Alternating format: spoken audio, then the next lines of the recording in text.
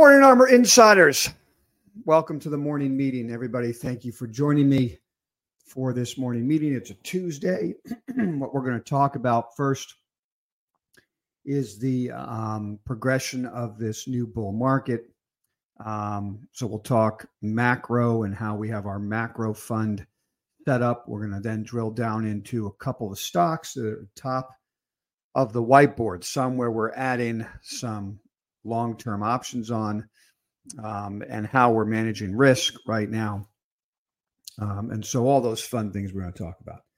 So I appreciate you spending time starting your day here with me. This is a virtual hedge fund experience, ARMR Investing. We set up 3 different ways for you to interact with us. Let's just be clear on that. The ARMR report, that's our morning meeting. That's the captain's log. Get yourself ready for the trading session. Do it yourself. You can join us on the desk as an ARMR insider.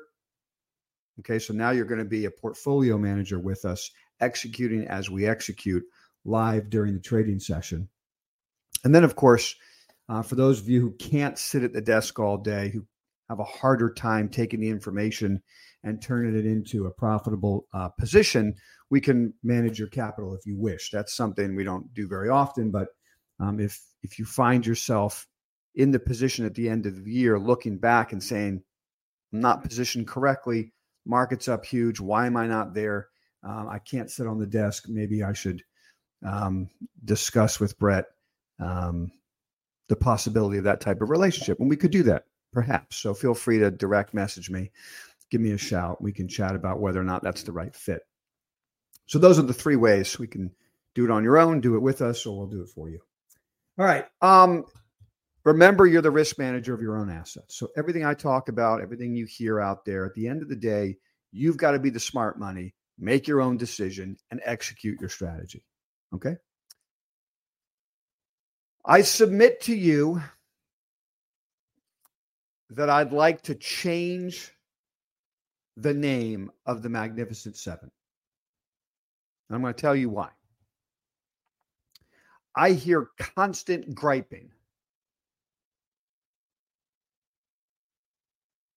that the Magnificent Seven are too strong, up too much, have too much weighting on the major indexes, and all of this ridiculousness. But it's just hate. There's a whole bunch of hate for the Magnificent Seven. So I submit to you today that you and I start this. Let's start trending it on Twitter.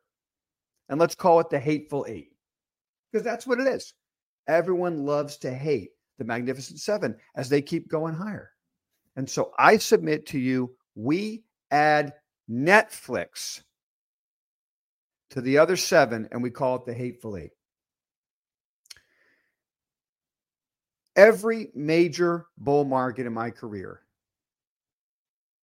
has leadership that drives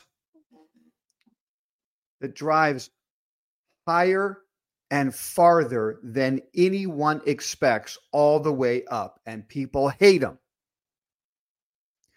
But it's part and parcel of a bull market. You need that leadership. You need that angst as the market keeps driving higher. So we're going to call it from now on the Hateful 8. No such thing as Magnificent 7. It's the Hateful 8 that are going to keep charging higher. And Netflix is that addition. Let's dive down real quick into a chart pattern in Netflix. Why do I choose Netflix? First of all, it's breaking out of another unbelievable basing structure. Okay.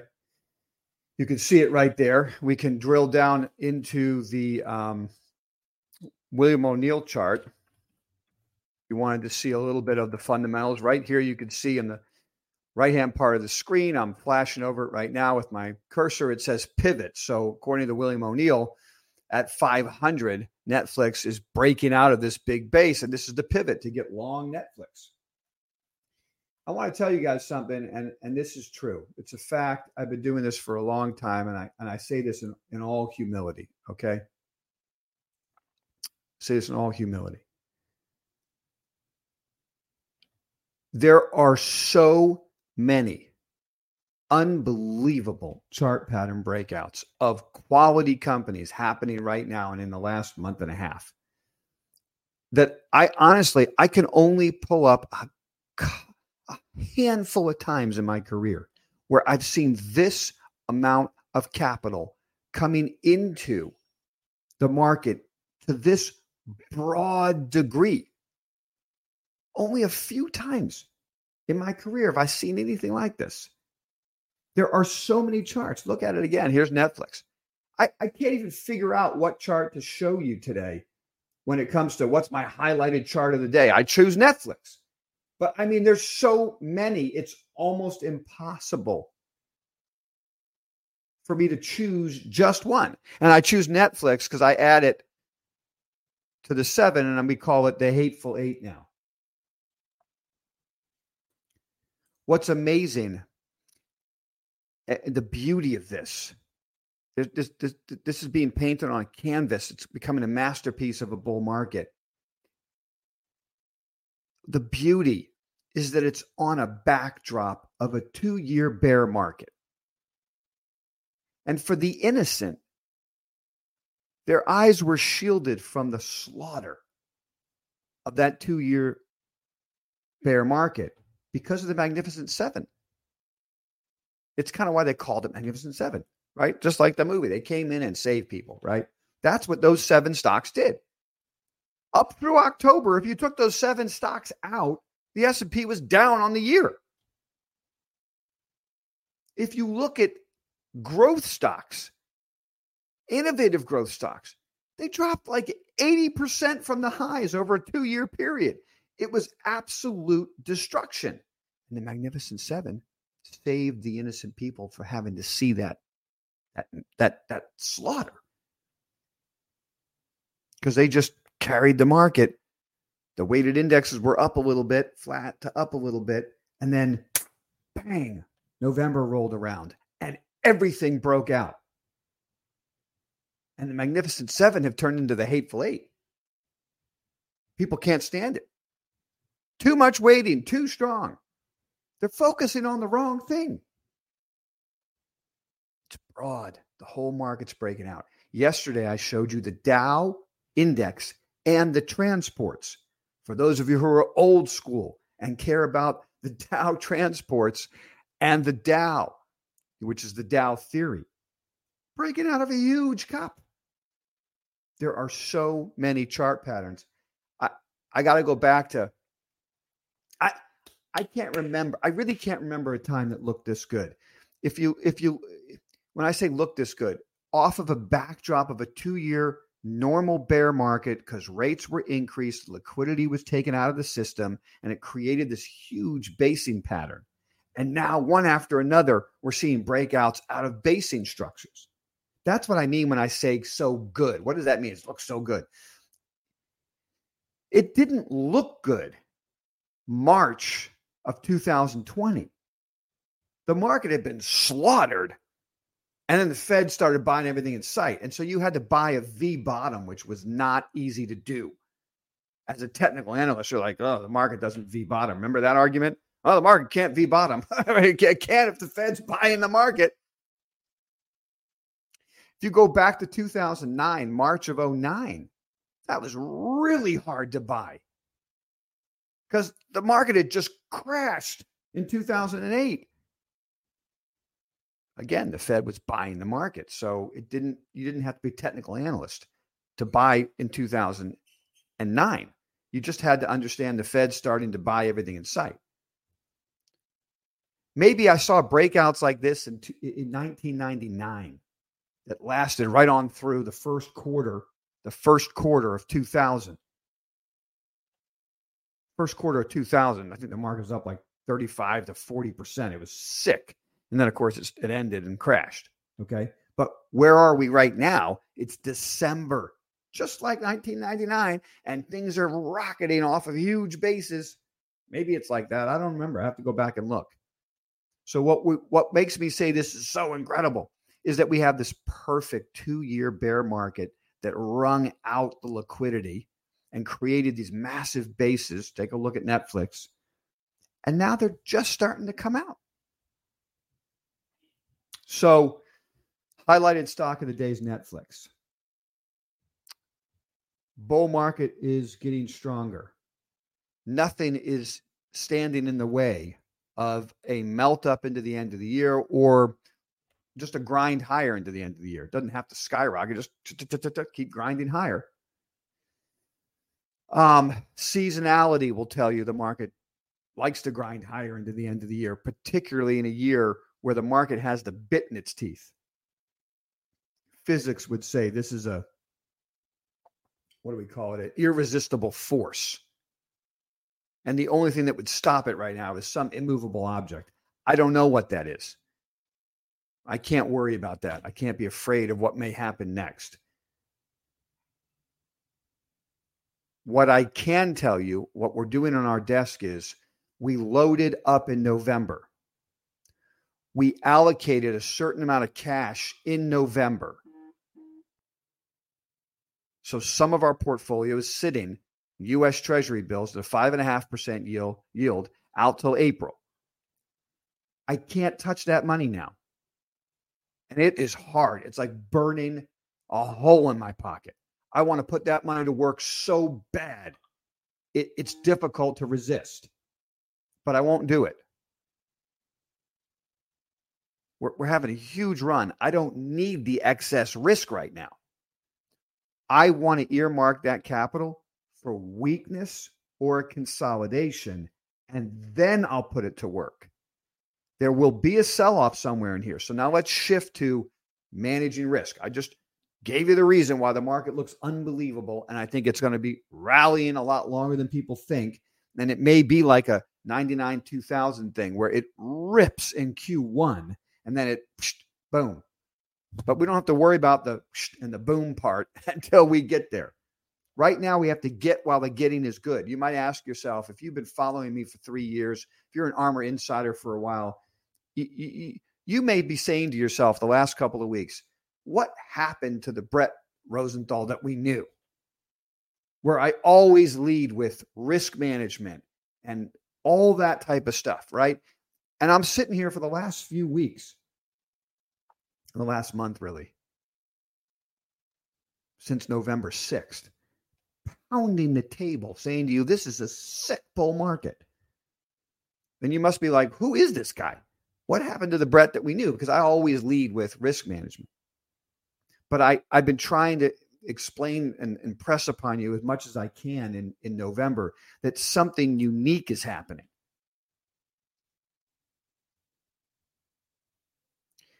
That's not to get you to run out and buy things now. You needed to be in position already. If you're not in position already, feel free to call and talk to me. I'm happy to share with you strategy, right? You could do it on your own. You could do it with us on the desk, or I'll do it for you if that works for you, if that's what you'd like. We could talk about it, okay? But if you aren't invested to the level you want right now, it's unbelievably important that you don't just throw the money at the market right now. There will be corrections along the way. So our job now is to just manage success. Whatever we were willing to commit at the beginning of November, that's the allotment. I say this for myself as much as you. I have cash in accounts and I cannot touch it, even though I'm dying to touch it and go buy a whole bunch of Netflix right now.